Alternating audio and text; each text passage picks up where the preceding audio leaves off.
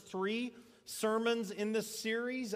This is written by Peter, part of Jesus' inner circle, his inner triangle, but it's written late in Peter's life. Mid-60s AD is the best guess, about 30 to 35 years after the death, burial, and resurrection of Jesus Christ.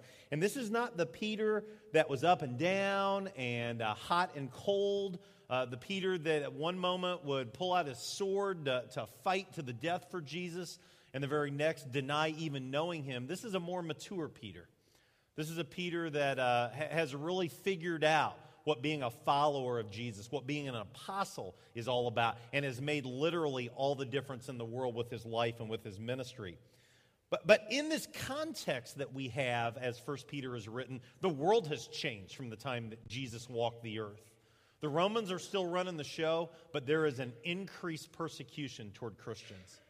And Peter writes this letter to encourage those who are being persecuted, those who are struggling in so many ways, to stand firm in the midst of the suffering that they're enduring, in the midst of the persecution that they are facing, and to live lives that are holy. Week 1, we just kind of jumped in with the first 7 verses of chapter 1, and the big idea was to praise God for our gift of a new birth, of a living hope, of an inheritance that'll never perish, spoil, and fade.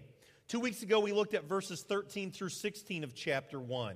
Because of this great gift of salvation, because of this living hope, we are called to be holy.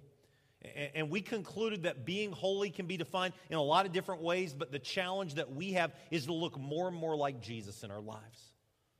More and more like Jesus at church, of course, but more and more like Jesus in our homes and in our workplace and in our neighborhoods and in our social gatherings. Last week, we jumped chapter 2, verses 9 through 12.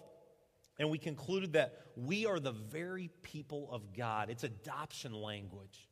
You are a chosen people. You are a holy nation.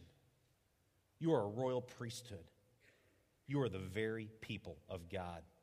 Today we stay in chapter 2 and we look at several verses of Scripture, beginning with verse 13. We're actually going to jump all the way into chapter 3. And in the midst of this study today, I want us to try to uncover what is the will of God for us as a group, and what is God's will for your life?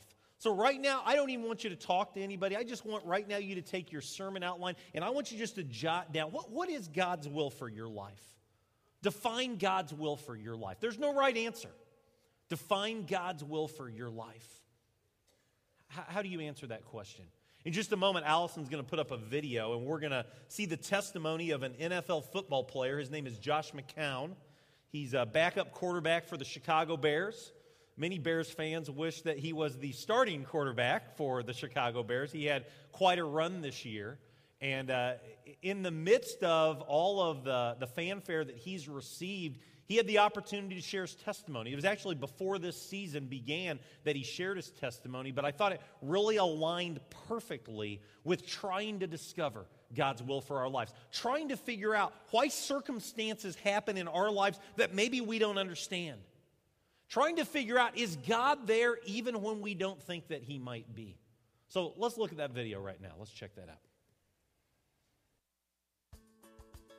We had little Cowboys helmets growing up. We'd get in the yard and we'd run around and play, on Sunday after church, right before the Cowboy game would come on. And even then, starting to begin to dream of, what it'd be like to do that on a bigger scale.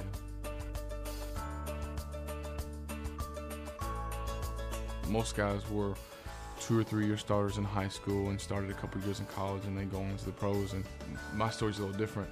My junior year in high school, I was not the starting quarterback. I only got to play my senior year. I just remember thinking, I'll just make the most of this year.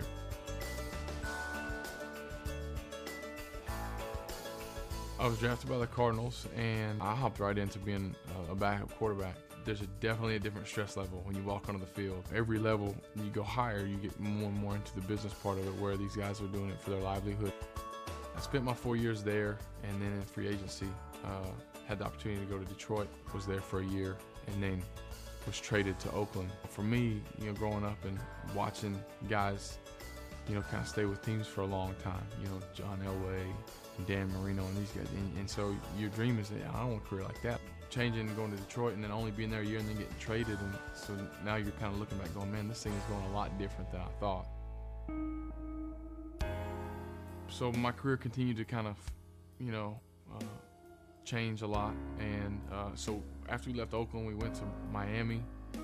And I was there through the offseason and got traded and to Carolina. We spent a couple years there. And my last year, I was on IR. And so we went through the offseason and the phone didn't ring. And so that was the first time that had happened for us. I had been comfortable, and comfortable things had happened. I'd always had a job. My prayer, my desire was just to be back in a locker room. So I go through that whole offseason. Again, the phone doesn't ring. And so I said, you know what? I've got to do something besides just kind of sit on my hands and wait. I need to get out there and serve.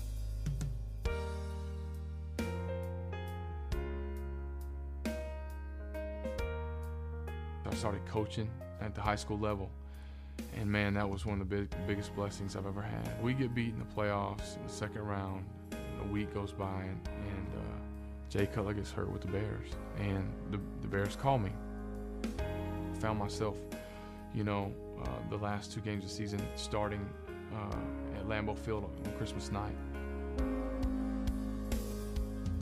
That's just what God was hitting me with. It's just like, there are things, there are moments, there are paths that I'm going to cross in your life that are there, they're out there, and you don't even know they're coming. And what are you going to do when you hit them? And are you going to join God in His mission, or are you just going to miss? And are you going to be so consumed with what we got going on that we miss what we can do with Him?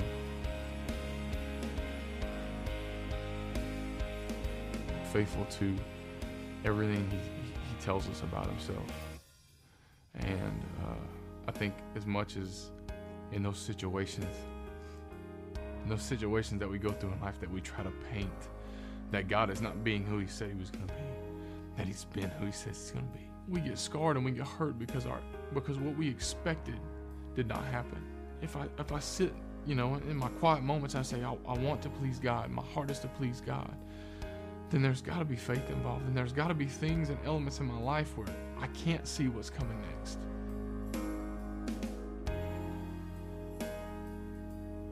If anything, it's encouraged me to push myself into those moments as much as I can. Maybe I can't see around the corner on this thing, maybe I'm just going to have to trust God, but maybe this is going to be a good thing for me.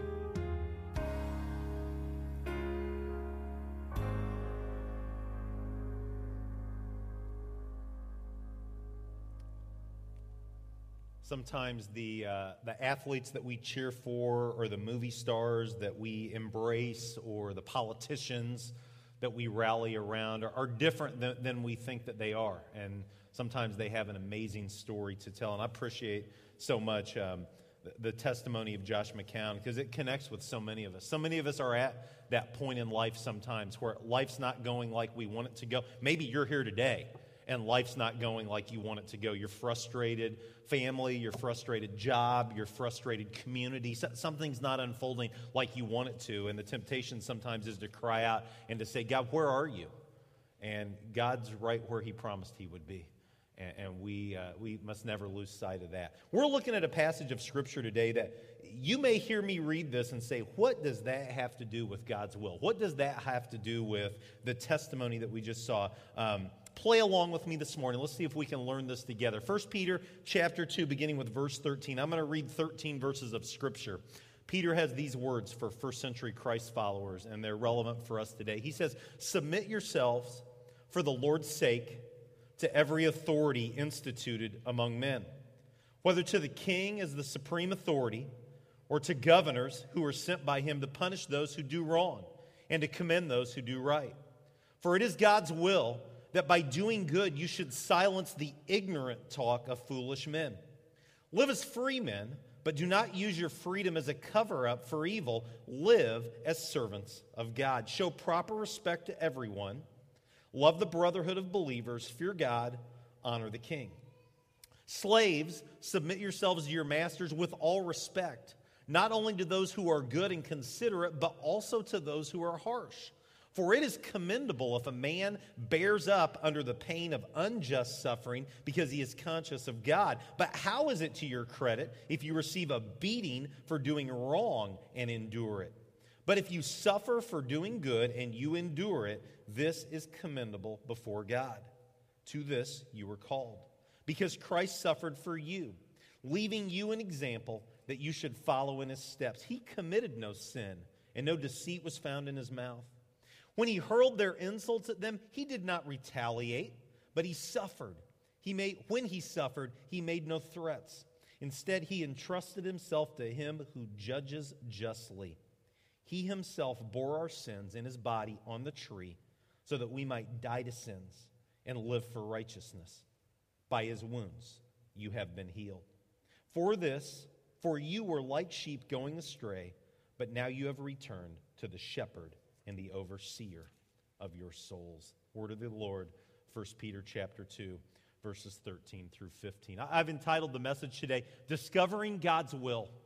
And there is a common theme, a common imperative, a common command that connects verse 13 really all the way through early on in chapter 3, some real practical application. But the big idea is this, and it's a tough teaching, and here's the tough teaching: submit yourselves.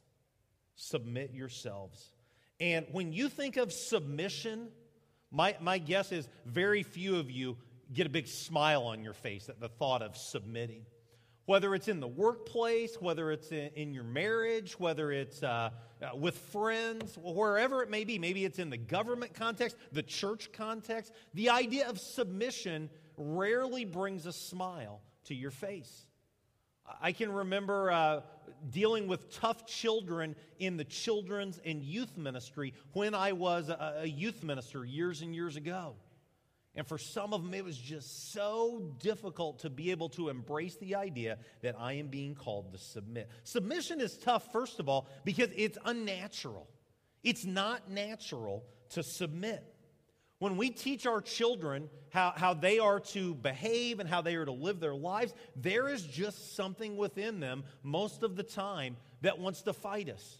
If you were to try to teach your teenage son or teenage daughter that is learning to drive, if you were to say, it's dangerous this morning outside because of the ice from yesterday and the snow from the middle of the night, there's a number of children that would say, okay. But there are some children that want to find out, teenagers that want to find out, what's it like to do a donut in the parking lot? And they do it, and they enjoy it, and they realize, wow, that's really kind of cool. Submission is unnatural. And I remember teaching my son to fish. He wanted to learn to fish largemouth bass right away. And I said, Peyton, this is when he was a little dude, 7, 8 years old. We got to learn to catch the bluegill first. He didn't want to catch the bluegill. They weren't big enough.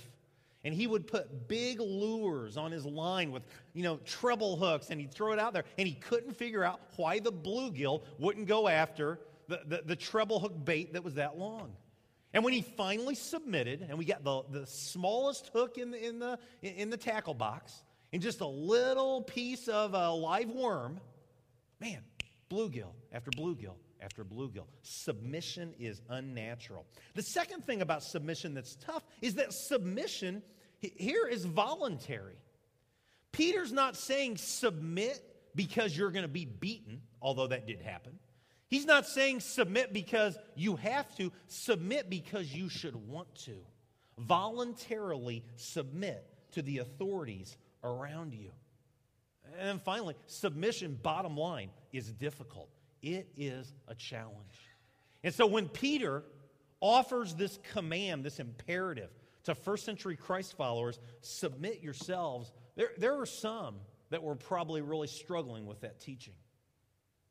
There were some that were on the side of intense persecution that couldn't believe the words that were coming out of the teacher's mouth as the scroll was being read, as the teaching was being shared. But Peter follows it up by telling us why we're being called to submit. Why submission? Simply put, for the Lord's sake. For the Lord's sake. All through 1 Peter, Peter has this incredible passion that God's people would live their lives in such a way that their life would be a testimony. That the words that they say, but even more than that, the actions that define who they are, would be a testimony of the greatness and the goodness of God. Remember last week how it ended? Live such good lives among the pagans, that though they accuse you of doing evil, They'll praise your God in heaven. They'll have no choice but to look at your life and look how you live and say, wow, he's different. Wow, she's not like everybody else. There's something unique about this person that is a Christian. Why submission? Number one, submission, first of all, honors God. It honors God. Look at verse 13. Submit yourselves for the Lord's sake. Submit yourselves for the Lord's sake. It is a blessing to our Father in heaven when we go out of our way to submit to those in authority over us. Now, that's a hard pill for some of us to swallow.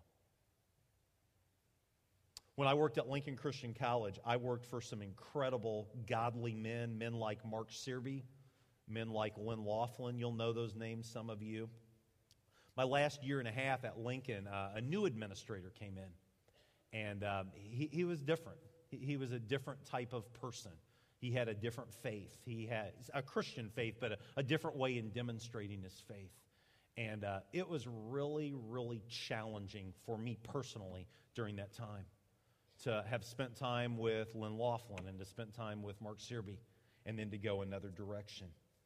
And one of the things that helped me get through that year and a half was knowing that by living my life, by going about my daily job with a passion, with priority, I'm honoring God, even if I disagree at times with the person that is my supervisor. A second reason that submission is important is because it enhances our testimony. Look at verse 15. It says, "For it's by God's will that by doing good you should silence the ignorant talk of men." Again, that theme. We see once again that by doing good, we're not propping ourselves up, but we're enhancing our testimony. We're telling a more full story. We're giving a bigger picture of who we really are as followers of Jesus Christ. Well, we're only through verse 13. And some of you are a little worried because you've got Super Bowl Sunday plans. Don't worry. We are going to spend a lot of time talking about practical application, but I'm going to do it in a timely manner. 3 areas of practical application under this big umbrella of submitting yourselves for the Lord's sake. And the first is the government. The first is the government. He said, submit to every authority instituted under men, whether to the king as the supreme authority or to governors who are sent by him to punish those who do wrong and to commend those who do right. For it is God's will that by doing good you should silence the ignorant talk of foolish men. Live as free men, but do not use your freedom as a cover-up for evil. Live as servants of God, show proper respect to everyone, love the brotherhood of believers, fear God, and honor the king. I have a confession to make for you. I think God, in his infinite wisdom, sometimes allows something as simple as a sermon plan to smack preachers right upside the face. I really do. Because I was gone Tuesday night, and I didn't get to watch a lot of the State of the Union, but in just kind of getting the review of it, much of what was shared from our president, I just have to tell you, I personally would disagree with. That's probably not a surprise to many of you. He is not a politician that I resonate with from a political standpoint. And I found myself very frustrated, and I found myself talking to myself in the living room. Not that any of you ever do that. My kids and wife always know that either politics or sports are rearing up when I'm talking to the television in the living room. But just really frustrated driving in Wednesday at some of the things that I heard and the State of the Union as it was shared. And I get into my office, and I've got my cup of coffee, and I grab my Bible, and it's sermon outline day. And then I read verses 13 through 17. And I think to myself, when's the last time I prayed for my president? I've had times being very frustrated with my president. Had times arguing with the political stance of my president. But when's the last time that I got on my hands and my knees and I prayed for my president? And if you would have been in my office on Wednesday morning, about 9:05, you would have seen me praying for my president, and then praying for my governor, and then praying for our local leaders, and praying for forgiveness. Does it mean we have to agree with everything politically? Absolutely not. Does it mean that we can't take a stand on issues that we think are important politically? Absolutely not. The worst thing that we could do as Christians is bury our head in the sand. But I'm first and foremost guilty of this. Too many times I overestimate the difference a politician can make, and I underestimate the difference the Lord our God has made. And so let me just challenge you this morning. I know that testimony probably is not going to hit a home run with all of us. Some of you may not be excited with what I just shared. Let me share with you two things about government. Number one, understand the limited influence of government. You may say, yeah, but what about this or what about that? We could make the case that this issue or that issue can have relevance for our lives today. Chuck Colson said it like this: the kingdom of God is not going to arrive on Air Force One. And I love 2 Corinthians chapter 10, beginning with verse 3. Paul says, for though we live in the world, we do not wage war as the world does. The weapons we fight with are not the weapons of the world. Remember the limited influence of government. And then secondly, remember that we stand in the shadow of the cross. And unfortunately, out-and-out rebellion can really send the wrong signal. It can really compromise our integrity as followers of Jesus Christ. We have no record of Jesus attacking Rome. We have no record of Jesus attacking the Emperor Tiberius. In fact, when Jesus was trapped by the Pharisees of the day on the issue of taxes, should we pay taxes or not, Jesus didn't even have a coin. He said, give me a coin, a denarius. And he said, whose inscription is on the coin? What did Jesus say? Give to Caesar what is Caesar. Give to the Lord's what is the Lord's. And so as we go about our lives in politics and with government, remember, pray for your president. Pray for your governor. Pray for your local leadership. And most of all, honor Jesus Christ. Second example that we see from our text today is the workplace. I'm going to call it the workplace. I'm going to read this, and most of you would say this doesn't really maybe resonate with your workplace, but when we look at the first century world, we see that there is some connections. Verses 18 to 20 says, slaves, submit yourselves to your masters with all respect, not only as those who are good and considerate, but also as those who are harsh. For it is commendable if a man bears up under the pain of unjust suffering because he's conscious of God. But how is it to your credit if you receive a beating for doing wrong and endure it? But if you suffer for doing good, you endure it. This is commendable before God. First and foremost, slavery cannot ever be commended.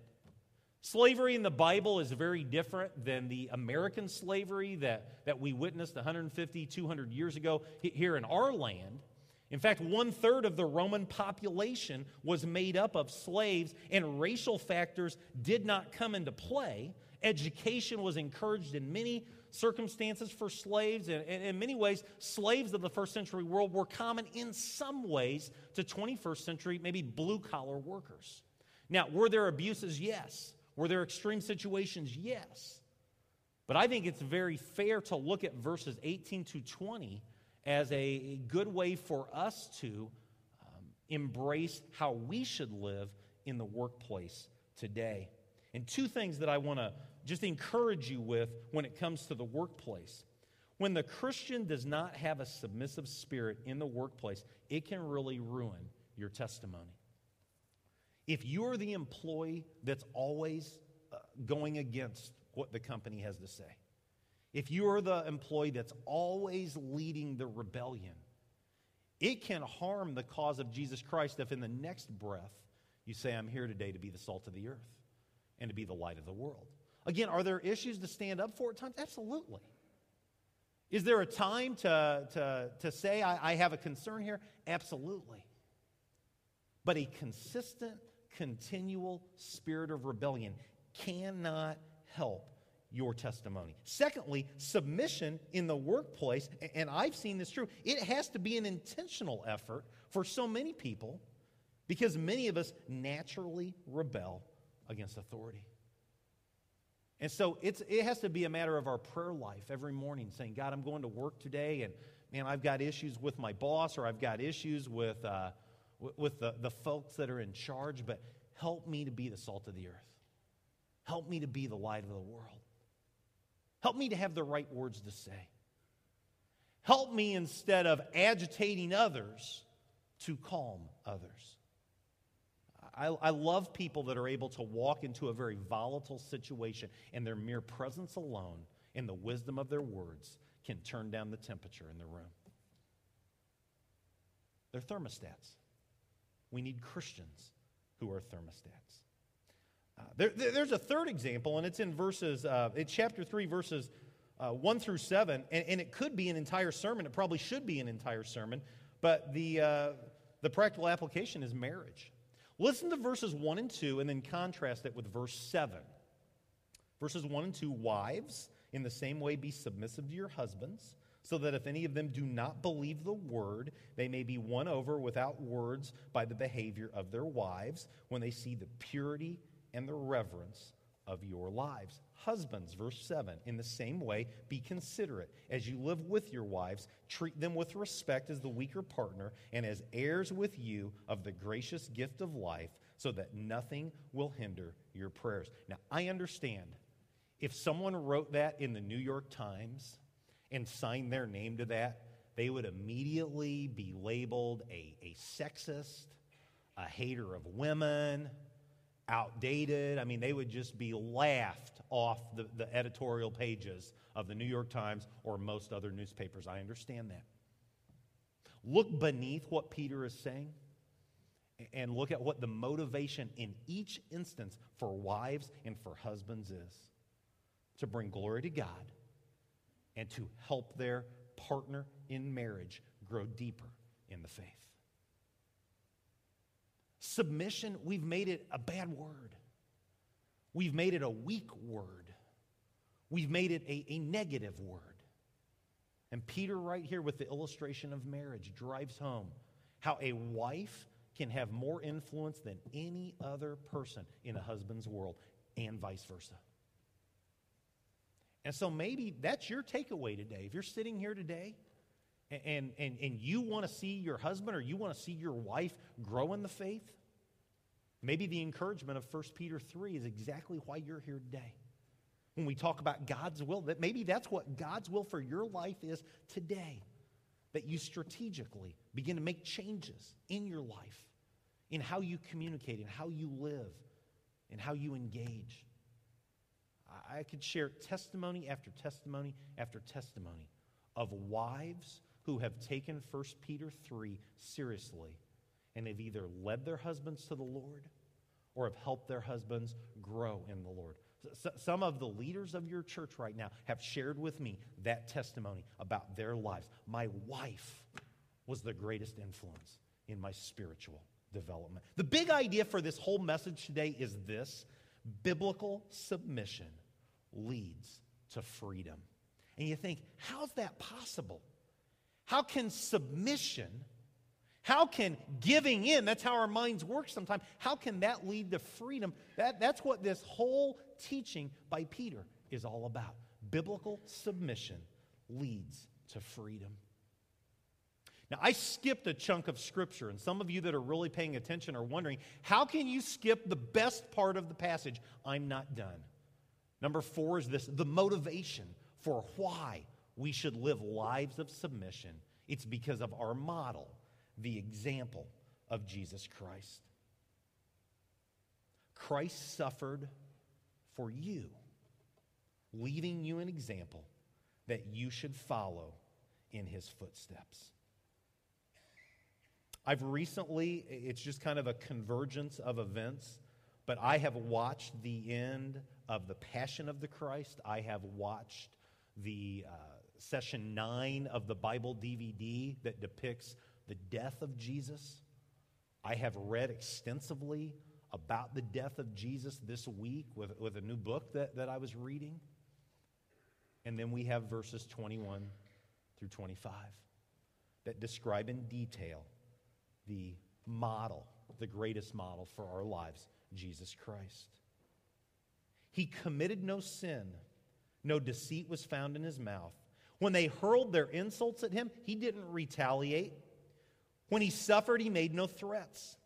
Instead, he entrusted himself to him who judges justly. He himself bore your sins and my sins in his body on the tree, so that we might die to sins and live for righteousness. By his wounds, we have been healed. By his wounds, we have been healed. And so my bottom line for you this morning is this: your attitude should be the same as that of Jesus Christ. 2 weeks ago we said, let's let our lives look more and more like Jesus. We'll never be just like Jesus, but let's try to look more and more like Jesus. Today it's all about attitude. It's all about perspective.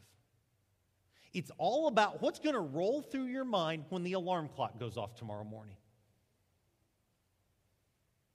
Your attitude should be the same as that of Christ Jesus. Let's pray.